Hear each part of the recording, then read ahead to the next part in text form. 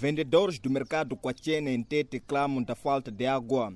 O fato foi revelado na manhã desta quinta-feira, 10 do mês em curso, pelos comerciantes do Mercado Kwachena, a quando da visita de trabalho efetuado pelo vereador do Conselho Municipal da cidade de Tete, na área de água e saneamento, Tarsai Pereira, onde os vendedores aproveitaram a ocasião de expor as suas preocupações que os apoquentam. Ivi pano rimbagulisa muno Mercado ya Kwachena, walishosa kulobera kuno, koma wakuno bashakuyamba rikana madzi. Koma wafika miezi miwili jaya yabirai tribe madzi chivano. Koma nthawi zense fati mbapagali kobiri mwena rimbaperegarire rimbafuna kuti libere kwanza ribwesere madzi ndomrifuna kuno. Koma madzi kulibe rikafuna madzi rimbayasaya. Sono koboma mwe palushashani.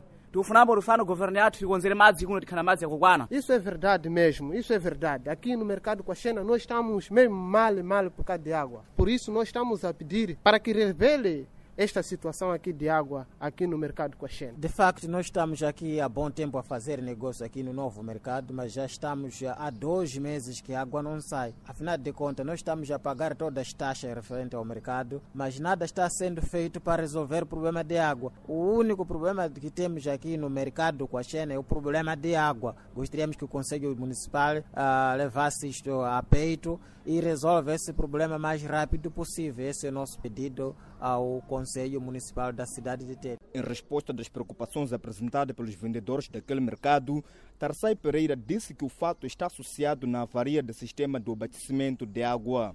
Apontamos aqui a falta de água.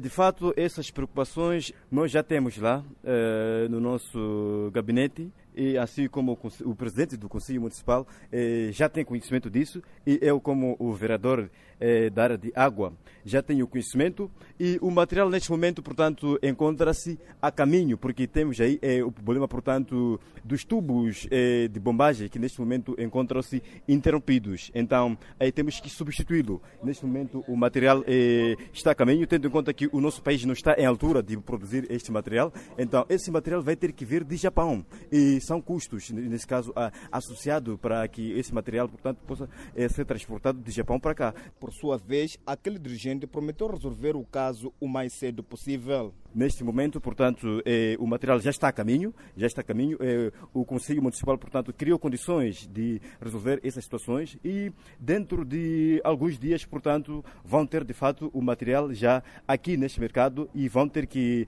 testemunhar a montagem desse material. Lucas Fopense, para a televisão do Grupo 1.